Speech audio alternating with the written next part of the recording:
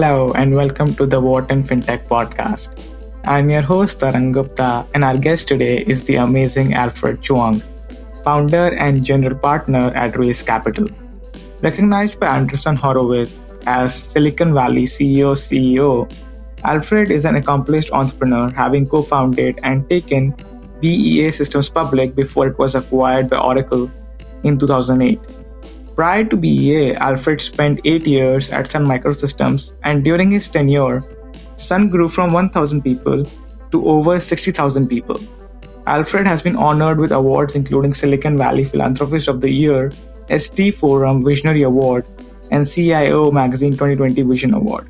Alfred received a bachelor's in computer science from the University of San Francisco and a master's degree in computer science from the University of California, Davis.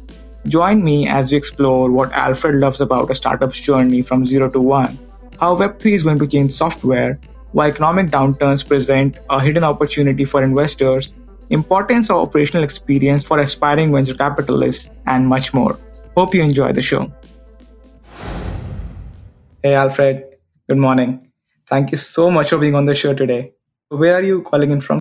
I'm calling from a town near Palo Alto. Let's dive right into the questions, right? You have had an amazing career, but for our listeners who may not know, could you provide an overview of your career to date? Sounds great. Part of it is very traditional, part's kind of unconventional. So like a lot of the people that work in tech, I was a student here. I have an undergraduate and a graduate degree that was from California. So I had a master's degree in computer science from UC Davis. And after I graduated, back then it was a very customary thing that I ended up getting a job. The job that I got was with a company called Sun Microsystems. Some of you might not remember who Sun is, but Sun was a quintessential computer company. It's like you got into Amazon plus Google plus Facebook combined at the time, because there were few tech companies like that has such a big software and a hardware component. So I was there for a long time, 8.5 years. Did a lot of variety of different things. And towards the end of that career, I was mostly focused on helping the company, running a group to deploy our computers and our software into large enterprises, replacing the mainframe. And through that process, I have to invent some software. At the time, we have, very nascent distribution technology, literally distributing the database and compute for workload. Now it's everyday's business, but back then it was a very unusual thing, even in the same data center, same room. So this software got invented. Sun decided not to get into the business. So I, along with two other co-founders, started a company called BEA Systems with it. We were very fortunate that we had backing. And eventually a firm in New York called Warburg Pincus have invested a total of $50 million in us.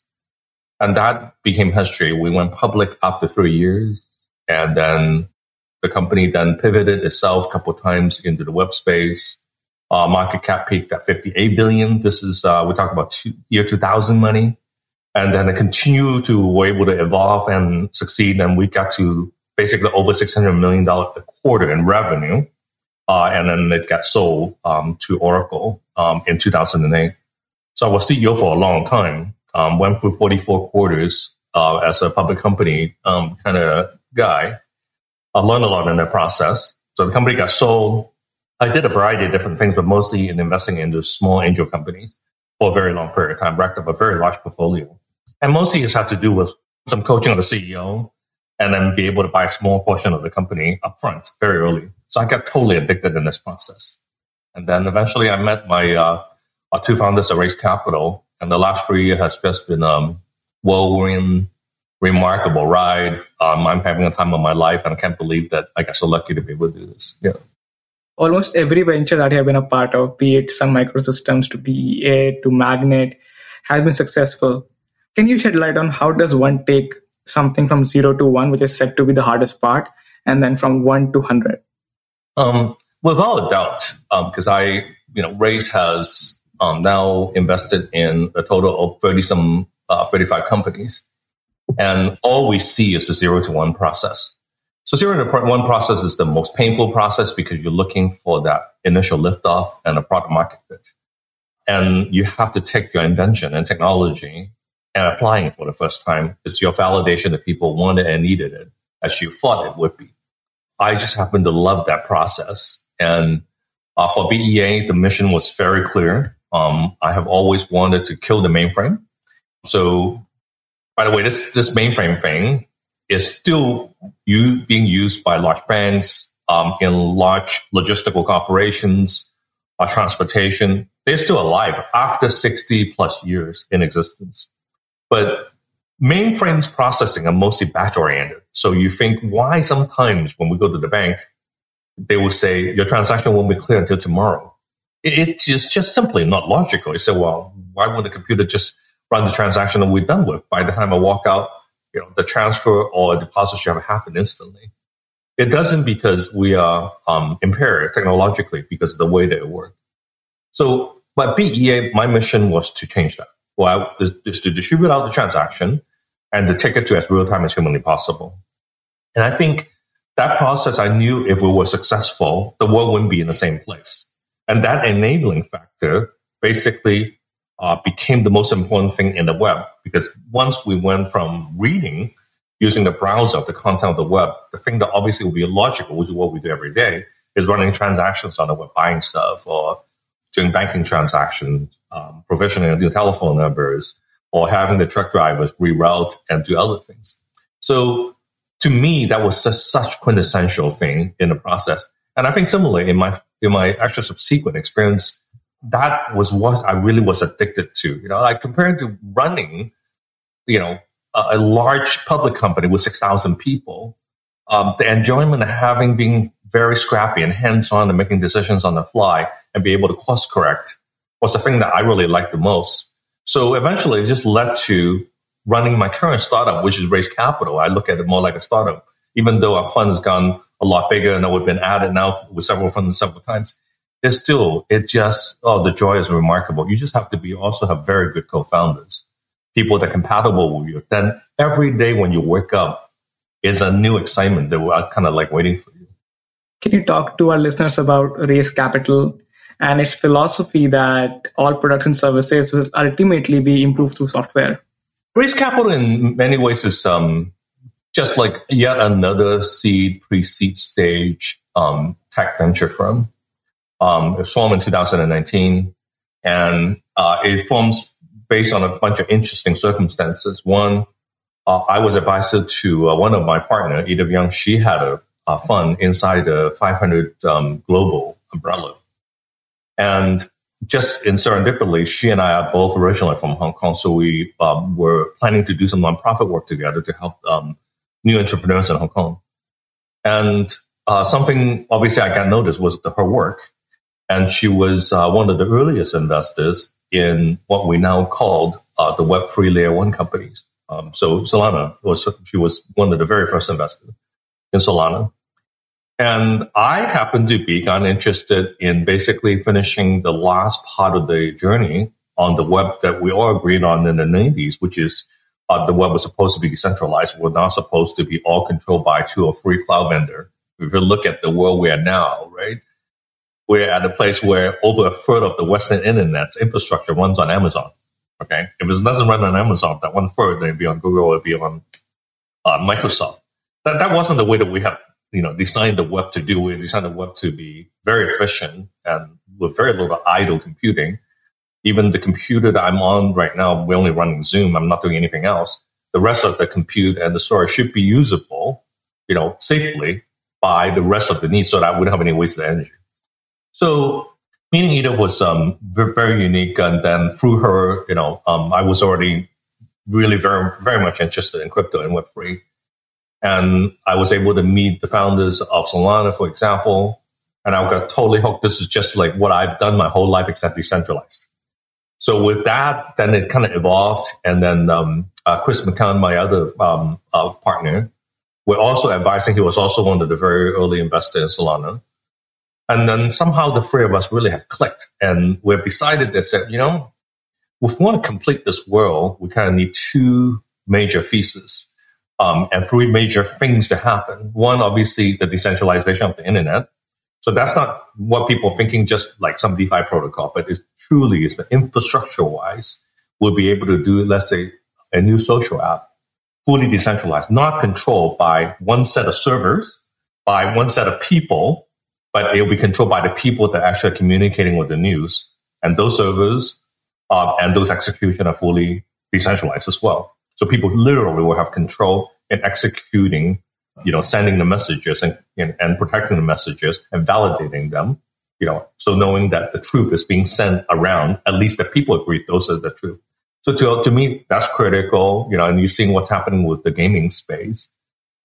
It makes perfect sense that assets are written in a contract where you can take it from one game to another game to another game. So you see the use cases, let alone obviously now NFT are heavily used for identifying collectible assets and things like that. So that was one mission, and we knew we're onto something, the decentralized internet, final frontier of the work that we set out to do in the 90s. The second one, it's equally important that obviously we experience it every day, which is what I call predictive computing. So everything that we do now, whatever you do on the web or you do on mobile, machine learning and recommendation generation is super crucial. So every app that you have, it's telling you what you may need next. Like you go to a destination and obviously they're waiting for you to go back to where you're from. Or you buy something on Amazon, it will tell you what likely would be the goods that you wanted to buy. But we are getting very close where these recommendations through machine learning tooling will be able to make decisions for us. So if you can only almost imagine maybe years from now, but 5 years, 6 years, 7 years from now, most of the applications will not need your instrumentation. It will just run for you. Seriously, I think about it. Why would you need to go out of the place, looking for a car, committed to this car, wait for the guy to come by and get in the car after you get done with the meeting? The car should be waiting outside. And that will be more efficient for the driver, more efficient for energy use, much more efficient for use. So if learning is going to be that good, then this can happen. So this is, I wrote a paper last year called Predictive Computing. It's something I've been working on almost my whole life, is to be able to get a large data set, structure and unstructured, learn, and compoundly learn and perfect the learning itself, and ultimately make a decision for you. So between predictive computing and Web3, we invest only at the infrastructure level. So the three of us are constantly not only looking and talking to founders, but the three of us, first, with a set of advisors, design the architecture of what all the pieces will be needed to make these two things happen. And by the way, as we invest in more company, we found more synergy between the two, because a lot of the Web3 deployment are still using Kubernetes and they are deploying it on the cloud, right? So it's semi-decentralized, but obviously as compute needed to be efficient, they may be on some centralized places in the beginning. So all these actions has allowed the three of us to meet really the most remarkable people looking for the pieces to fill this architecture to make this into a reality. So that way of investing is almost like running a company, except you're constantly looking for young talent that are fulfilling a specific thing to make this whole thing a reality. So our fund, when it's said and done, by the time that we return capital back to our LP, the world should be changed, right? So we're almost engineering the world to change through investing. My next question on that line would be that why invest in seed or pre-seed startups, right? And what is that you look for when you're investing in people? Because at that point, you're investing in an idea and the people. Ryan, that's a very, very good question. I'm lucky enough that I was able to travel the journey both when I was a son and then at BEA, basically from end to end, from very super early stage. BEA was the first employee, first guy to open the door, and all the way until we went public, did multiple subsequent offerings, and that and other things made the company super profitable and high cash generations, and then an acquisition. So I saw the whole picture.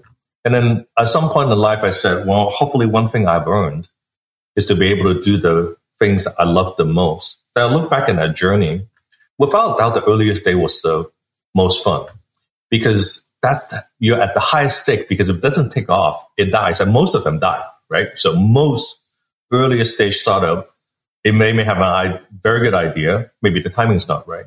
They may have a perfect idea. They cannot execute. They may have a perfect idea, but it's just that no one is interested. The channel model does not work. So there's so many variations, and few people really know how to do this well. So the three of us, first of all, are startup mentality people. We interact extremely frequently, move very, very quickly. That's our compatibility. And you have to have built tremendous trust, right? But when you have large organization, you have process. When you have very small company, you have to be mavericks. You have to be able to hit it and do magical things. But that's the process ultimately. I look in the mirror at myself. I said, that's what I love. And I want to do that. And I want to be with people that are doing this every day. And hopefully, I add experience and help them and provide, my guidance and support and embrace. It's a very lonely job. I always say startup founders are probably the loneliest people because there's so many things that goes wrong on a daily basis. And you don't have big adoption and revenue backing you. So it's the most painful.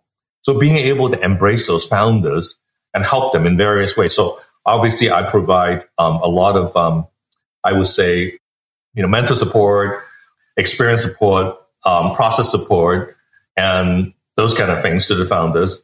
Edith is the most amazing, well-connected, and experienced investors. So she helps them in that fashion. And Chris probably is one of the smartest, most hands-on, technically driven, real-time, can really get in the groove of these people type investors. So the three of us all bring unique things to the table to help these founders. So to me, that's the thing that I love to do the most along with my two co-founders. So we do it this way. And every day, all day long, we get to meet the earliest stages of the company. We invest in the earliest stages of the company. My next question is more conceptual or macro level. Could you simplify the world of software infrastructure as well as what is now called Web3 for our listeners? Karan, for most of my life, if I walked around here in Silicon Valley and run into some friends, I think the first image that they think of is I'm the plumber for Silicon Valley for computing. Almost all of my life, I've been building software that are like, if you think of the analogy would be the guy who has a belt with tools on their waist, and they crawl under and start building all the piping and all the wiring that's needed to be able to build structure on top of whether it's a house or it's a commercial building. So that's the stuff that I like for many reasons, because if you do that right, it enables generally a model of computing that will derive much higher level of productivity and efficiency. For example, when someone builds an application today, obviously you assume it'll run on the web. If it doesn't run on the web, why bother, right? And you also will assume it runs on mobile, right? So it's on their mobile phone. So that's a given. It's only because the infrastructure software below are now very complete, not only for developing the application, but for deploying and operating the application and scaling the application itself. So all of that software below, what you see as a general application, those are all infrastructure. And infrastructure, if done right, ultimately it will induce a new generation of how people will be building applications itself. It's a never-ending job, but yet at the same time, new infrastructure software sometimes can get introduced. Like, for example, like Android or iOS. Those are new infrastructure software along with a whole environment with app stores and other things will allow a new generation of apps to proliferate into the marketplace. But for us, we primarily focus on basically the enterprise and the service side of software, infrastructure, plumbing for commercial applications to run at scale. So that's one part. So that's what we love to do, and that's what we focus on. We find the earlier stage company that fit into the architecture that we put together that we think will be what the next generation of application will need. Web3 in the context of the following, there's really only one major distinctions from a raise capital perspective for Web2 and Web3. Web2 is what we use today, which is like the apps that we're using to do this podcast. I'm actually on a web page. I'm communicating with you. You have all the tooling in front of you to record and in future to edit, and you can actually cut and reconnect and all kind of good stuff. So that's web-based. But obviously, the server that contains this entire podcast recording and all the future editing are centralized. What Web3 does, it does it very differently. It does not need that. So we use a model where nodes can be run And all you have to do, the node's responsible is to run the validator. So a single transaction can now be split into pieces, and then they are validated by many points. So first of all, it's great because security-wise, obviously this is the utmost way, the best way to secure a transaction or secure a transfer of data. That'll be the best. Number two is you can see what it will evolve to over time, where validation doesn't have to be done on a large cloud. It can be done on the little server under your desk, and eventually it will move to the edge, where it will run on idling resources we have on our desktop. And basically anything that people are not using, we don't waste any of the energy, or recycle those energy to use for this model. So it's a wonderful model. And it's really where the internet needs to go to. And it will enable a very different type of applications where you don't need to have a central point of approval. Like all of our big messaging apps, social media applications today are run centrally, in a set of servers that are controlled by a single company. We certainly, I think by now we all know we don't like that model, right? We complain a lot about the people that are deciding what should go through, what should not go through, what's fake news, what's not fake news. But imagine this would be owned and validated by the people, right? Distributed. We call them a DAO. It would be magical when that happens. And it's pretty much guaranteed that this is actually will become a reality at some point.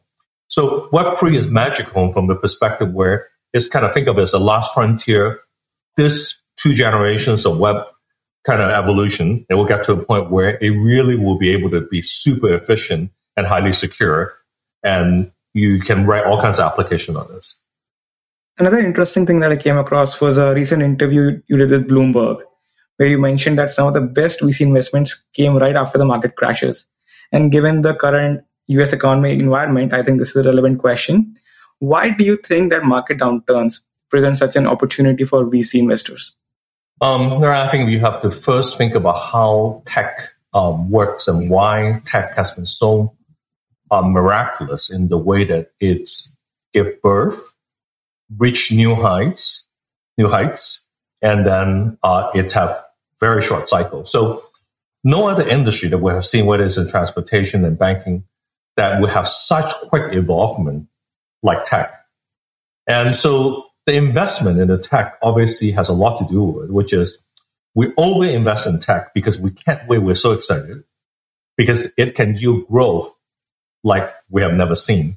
As we know, especially in the equity market, growth trumps everything, right? So when a company is growing really fast, we could care less, at least initially, about how much cash it generates, how profitable it is. Most of them are not profitable, but we give them a pass. It's because we're so addicted to growth because that's making changes in the world. It's enabling new ways of doing things.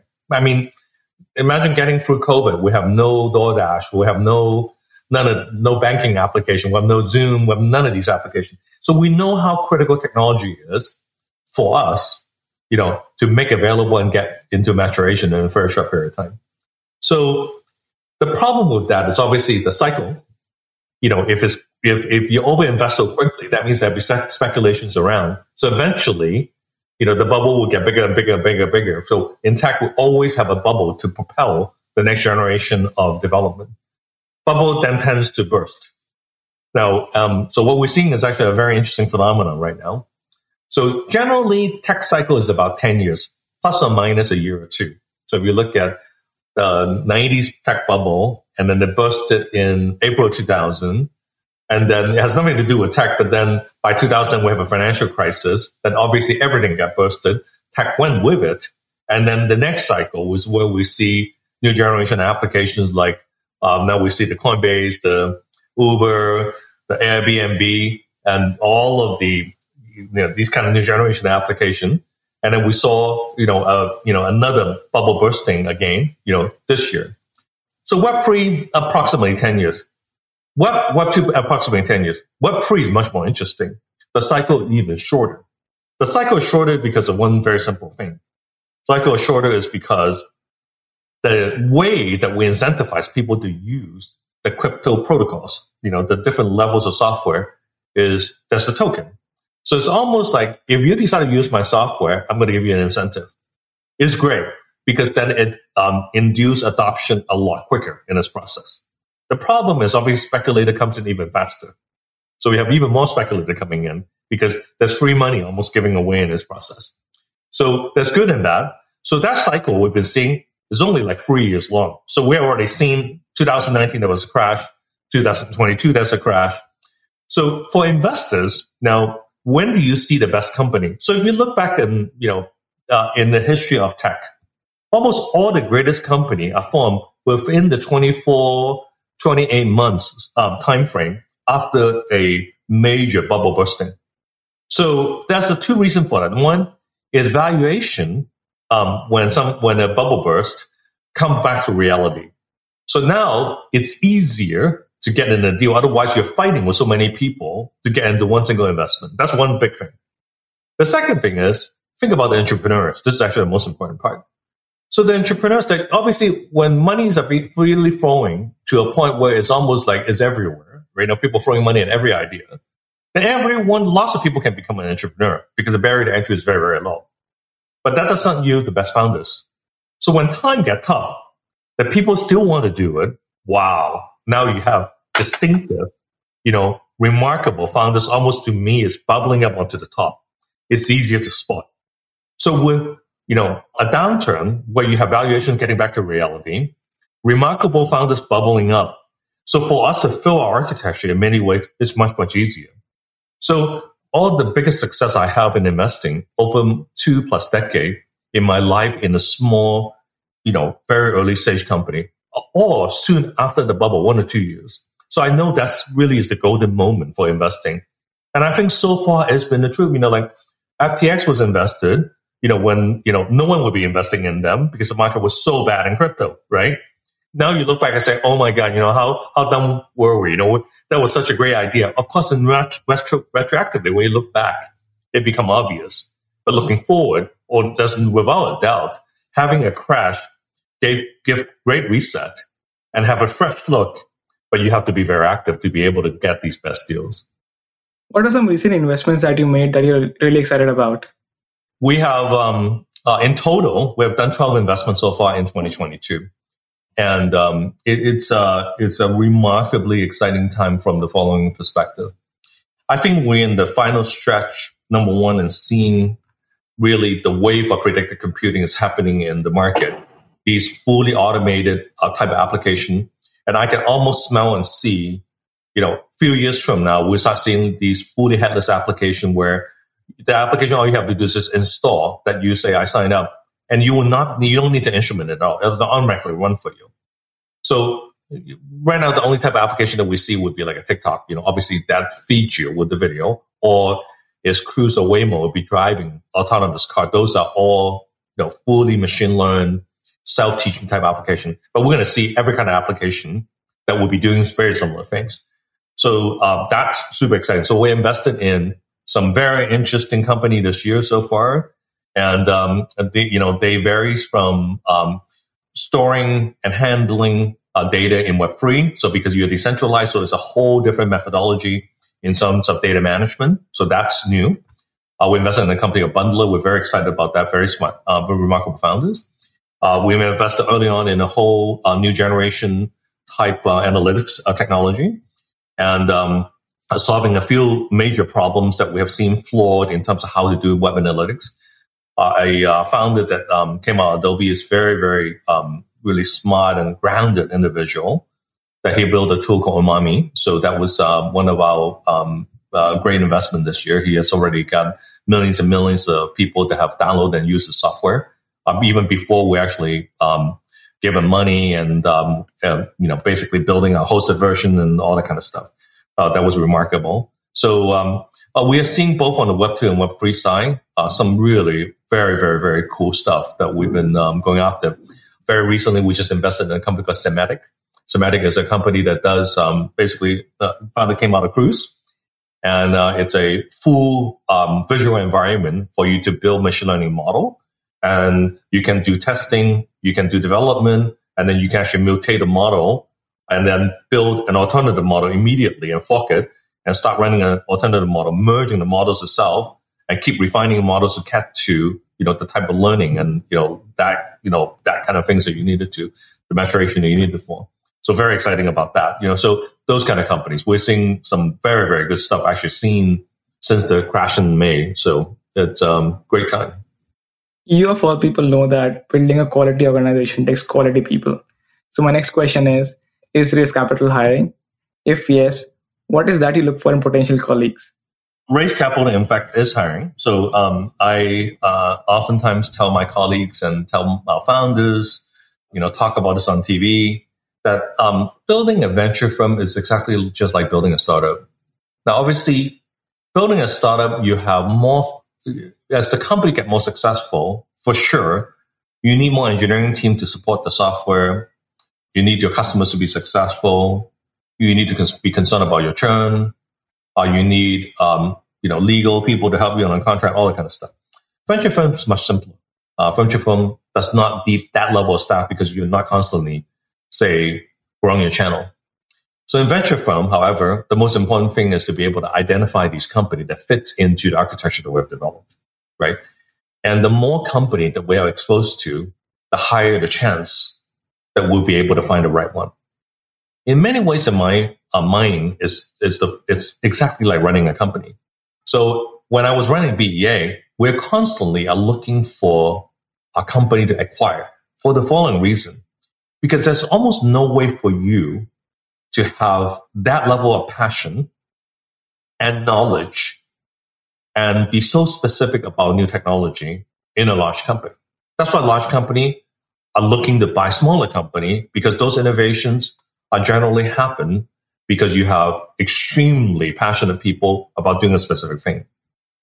So putting myself in the shoes of investing, oftentimes I look at it the same way. I say, okay, we want to build all these pieces so a new model will emerge in the marketplace. So instead of building them, we want to go out and buying these companies. So that interaction with the founder become very interesting. You say, oh, wow, this founder has all the right element to build this piece. Except in our case, we don't buy the whole company. We only buy a percentage of the company. The economics still are with all the founder, which is the way it's supposed to be, right? Otherwise, why would somebody be so passionately building what they needed to build and take it to the marketplace? So with that in mind, we are hiring people always with strong engineering skill, in being able to do research, what are the new things in the marketplace, and people that really will have affinity to kind of put themselves in the shoes of the founder, then you can relate. It's much easier then is for the founders to open themselves up to want to work with us, then they understand what value we can add. The other thing is you can reduce error. Because you have very technical people, you'll be able to download packages, immediately be able to run the packages, do tests, so you know what they are purportedly are trying to build is real, right? So most of the technology that we invest in, there's a big open source component. So open source component, you're fully exposed. Whether people like it, they don't like it, they will have reviews, they will have likes, and they will have forks. So if you don't have those things, they will not become popular. So having technical people is crucial. So we have a remarkable individual working for us now that actually was the founder that we were able to pick up to become kind of like our resident engineer investor. Bernard is the name. Bernard really is one of the smartest and the brightest people I've ever met. And we are looking for more of these people, that's for sure. And the other thing is, just like any other company, we have finance, legal, and back office operations. That's also crucial because you want to run a fund with extremely the highest bar in governance, right? Because we are managing other people's money, not just ours. So that's also crucial. And to support our founders, there are multiple facets of things. We don't pretend we are large firms. We can help everybody on everything. But there are specific, very important things that we must lend a hand, like me personally spending time with the founders on a regular basis, listening to them, right? Sharing my experience with them. Those are all crucial things. So we often are looking for people that will have these kind of experiences in helping us. So we're hiring for sure. Yeah. My next question is more around industry trends. I would love to get your opinion on what are some trends within fintech that you are particularly bullish and or bearish on. Fintech is a very, very, very interesting space. Fintech's interesting space because it's so old. Our banking institution, our everything that has to do with our trading institutions, they've been around for a very, very long period of time. And we know that the middleman process, despite all the innovation along with the many, many years that happened, have not been the most optimal. And at the same time, we know that peer-to-peer type transactions happens all day long, except systematically. We don't have enough technology to support that. So Web3 really brings a unique, very unique opportunity for us to transform, I wouldn't say all, but a lot of our current state of fintech into this new structure that will allow a lot more things like lending to be done on a one-to-one basis, or for sure, payment will be direct from merchant into the individual or from individual to individual. Who doesn't want that, right? So we know that those are important things that we know that innovation can help, like to be far more effective. We have seen where they're in countries that their own currency have become so dysfunctional that a stable type cryptocurrencies has been godsend in terms of keeping places functional along the way. Remote areas in countries where there's really no banking services unless you will have to go through a plane, train, or automobile to be able to get it, to be able to sign up to do it.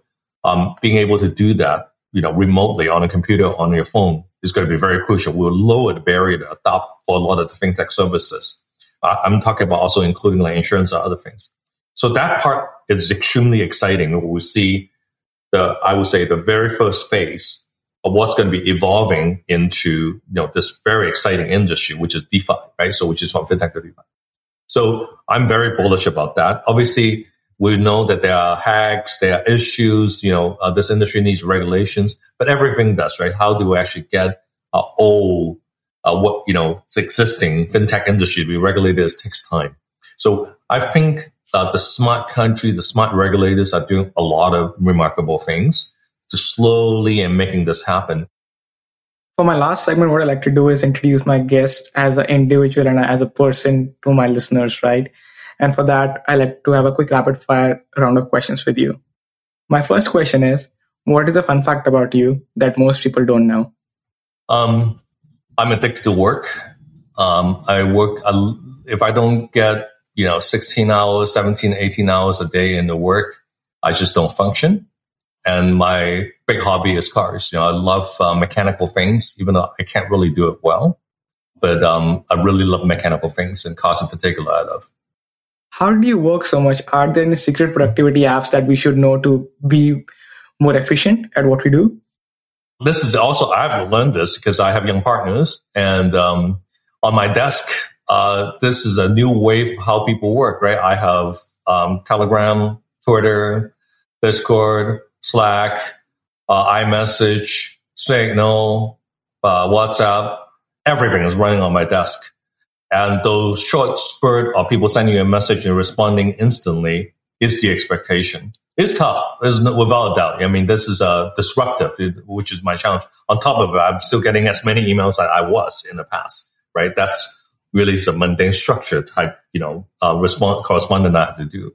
So I'm busy with that. But I have a habit that, I take care of every single email and reply to every single message by the end of the night. I try to do that really, really hard every single day. So I start with a clean day.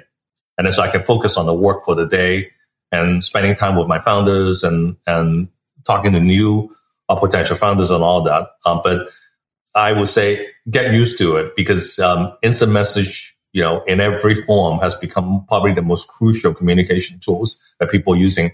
And it's not going to be centralized in one single thing. A lot of people have tried, but expect to have a lot of things on your desktop.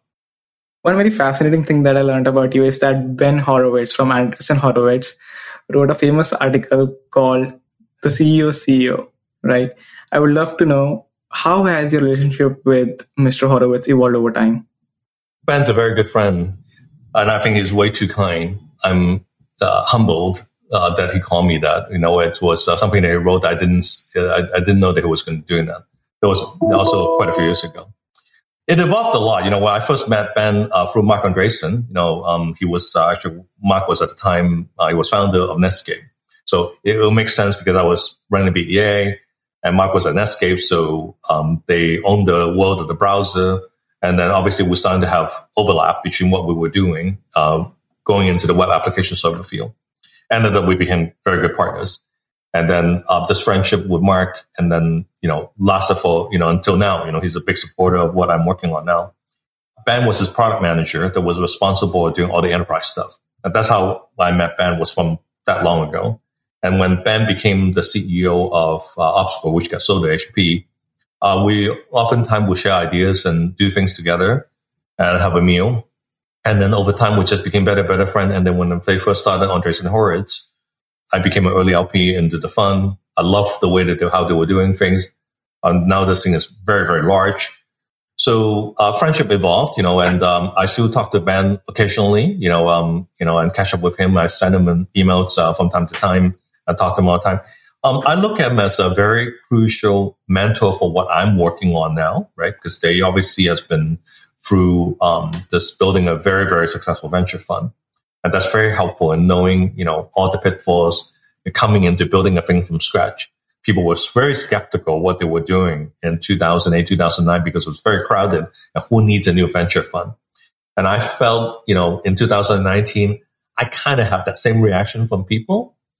They said, well, we have, 1,000 seed funds. Why do we need another one, right? So how are you going to differentiate? And we went about doing things very, very differently. I think if you talk to our founders, that's what they will tell you. This is why Race is so different. It's because it's a very tight embrace, and they really help me get things off the ground. The liftoff process.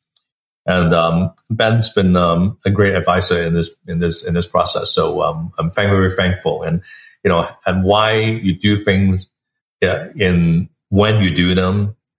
You look at some of the remarkable company they have backed and the way they went about doing it.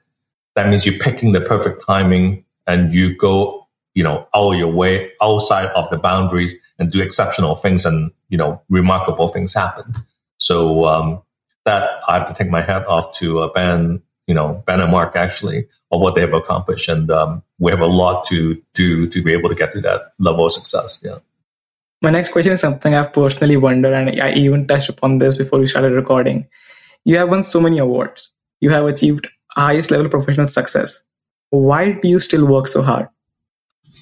I think I said this already, which is at the end of the day, when you don't really have to do it anymore, I think a lot of people would choose multiple paths, which is really take it very easy.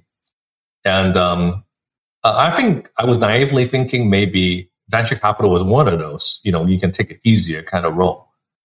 But I think I soon find out it wasn't at all. It was super, super hard work. I mean, there's so many facets of building a venture firm, because it's actually very similar, because we have investors also, and we have customers. Our customers really primarily would be, our founders. And the process of the building itself, we still do a lot of technical architecture, downloading packages and running stuff. It's really like a startup. And I think the competitive nature in me drove me into wanting to do more and more constantly, and faster and faster and faster and faster. And I look back, I said, if I have my typical day that I got to see 10 companies, new companies, I got to have 3 one-on-ones with 3 different founders. I got to do some stuff to further refine our back office process and meet a few LP, which I know you add up the hours, doesn't work, right? Obviously in COVID, when these half-hour meeting was terrific. If I actually get all of that, and I got so exhausted and I got clunked out 2 seconds when I get in bed, I have a very good day. And I wake up in the morning, I got to do it again. I tell you, I'm so addicted to it. I mean, I'm now talking like one of our young founders, So, and you ask them, why do they do what they do? Is because it's the only thing they didn't know how to do. So to me, the satisfaction of seeing a company becoming very successful, FTX Solana and some of those, there's no satisfaction like that. And now I know I don't even have to run those company and still feel the level of success that they have. That's very good stuff. It really is.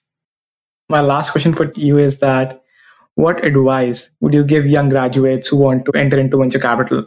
Would you recommend they directly join funds, or would you recommend that they gain operating experience first? Without a doubt, missing a chance to be involved in a startup, whether you go create one, found one, or you are early employee in a startup, you work for a startup, it's an experience that no one should miss. Most of the university now spend so much of the resources in teaching entrepreneurship in the university itself, building startup center for people to go experiment this concept of being an entrepreneur. So I think it will be a sin and really a miss if someone don't go try build, to be participating in the startup. I think venture capital, our job is to not only thoroughly understand every bit of how a startup functions so that we can be helpful, but to be able to spot them and know which one. Because in early stage investment, we're just investing in the people. So how do you know, with their background, what have they done, and why they have such conviction doing what they're doing? How do they relate to the technology that they want to develop? As crucial skills as a venture capitalist. So if you don't work in the industry, this will be very hard. So I would definitely encourage people to go through a startup. And if they find out that they will be better in having a span of control, working with a lot of startups, then venture capital is a perfect place for them, right? And which is why I found at this stage of my life is probably the biggest joy, is the span of control to be able to be touching so many variations of startup at the very same time and giving them different advices for different circumstances. And to do that, you kind of have to know what they do, right? You can be able to relate to them. So I mentioned Bernard earlier on this podcast. Because he was a founder, this is second nature to him in the lingo that he used, in the way that he engaged them, the way that he has a first meeting with these new remarkable founders because of that. So I highly encourage that without a doubt. Yeah, it's go through a startup. And if you find out that you want a larger span of control, then venture is definitely the perfect place for you. Yeah. On that note, Alfred, I'll let you get back to work. But thank you so much for being with us today. Thank you so much for sharing your knowledge with us. Thank you, Darren. It's a pleasure. Thanks so much. Thank you for listening to today's episode of the What in Fintech podcast. If you liked the show, then please show us some love on social media or consider leaving a review. It means a lot to us and helps spread the word to more listeners. If you want more content from our fintech community, please subscribe to our podcast and find us on LinkedIn, Instagram, Twitter, and Medium at What in Fintech. There you will find interviews, articles, videos, and much more analyzing all aspects of the industry. As always, special thanks to our editor, Rafael Osteria. Signing off until next time, I'm your host, Tarang Gupta.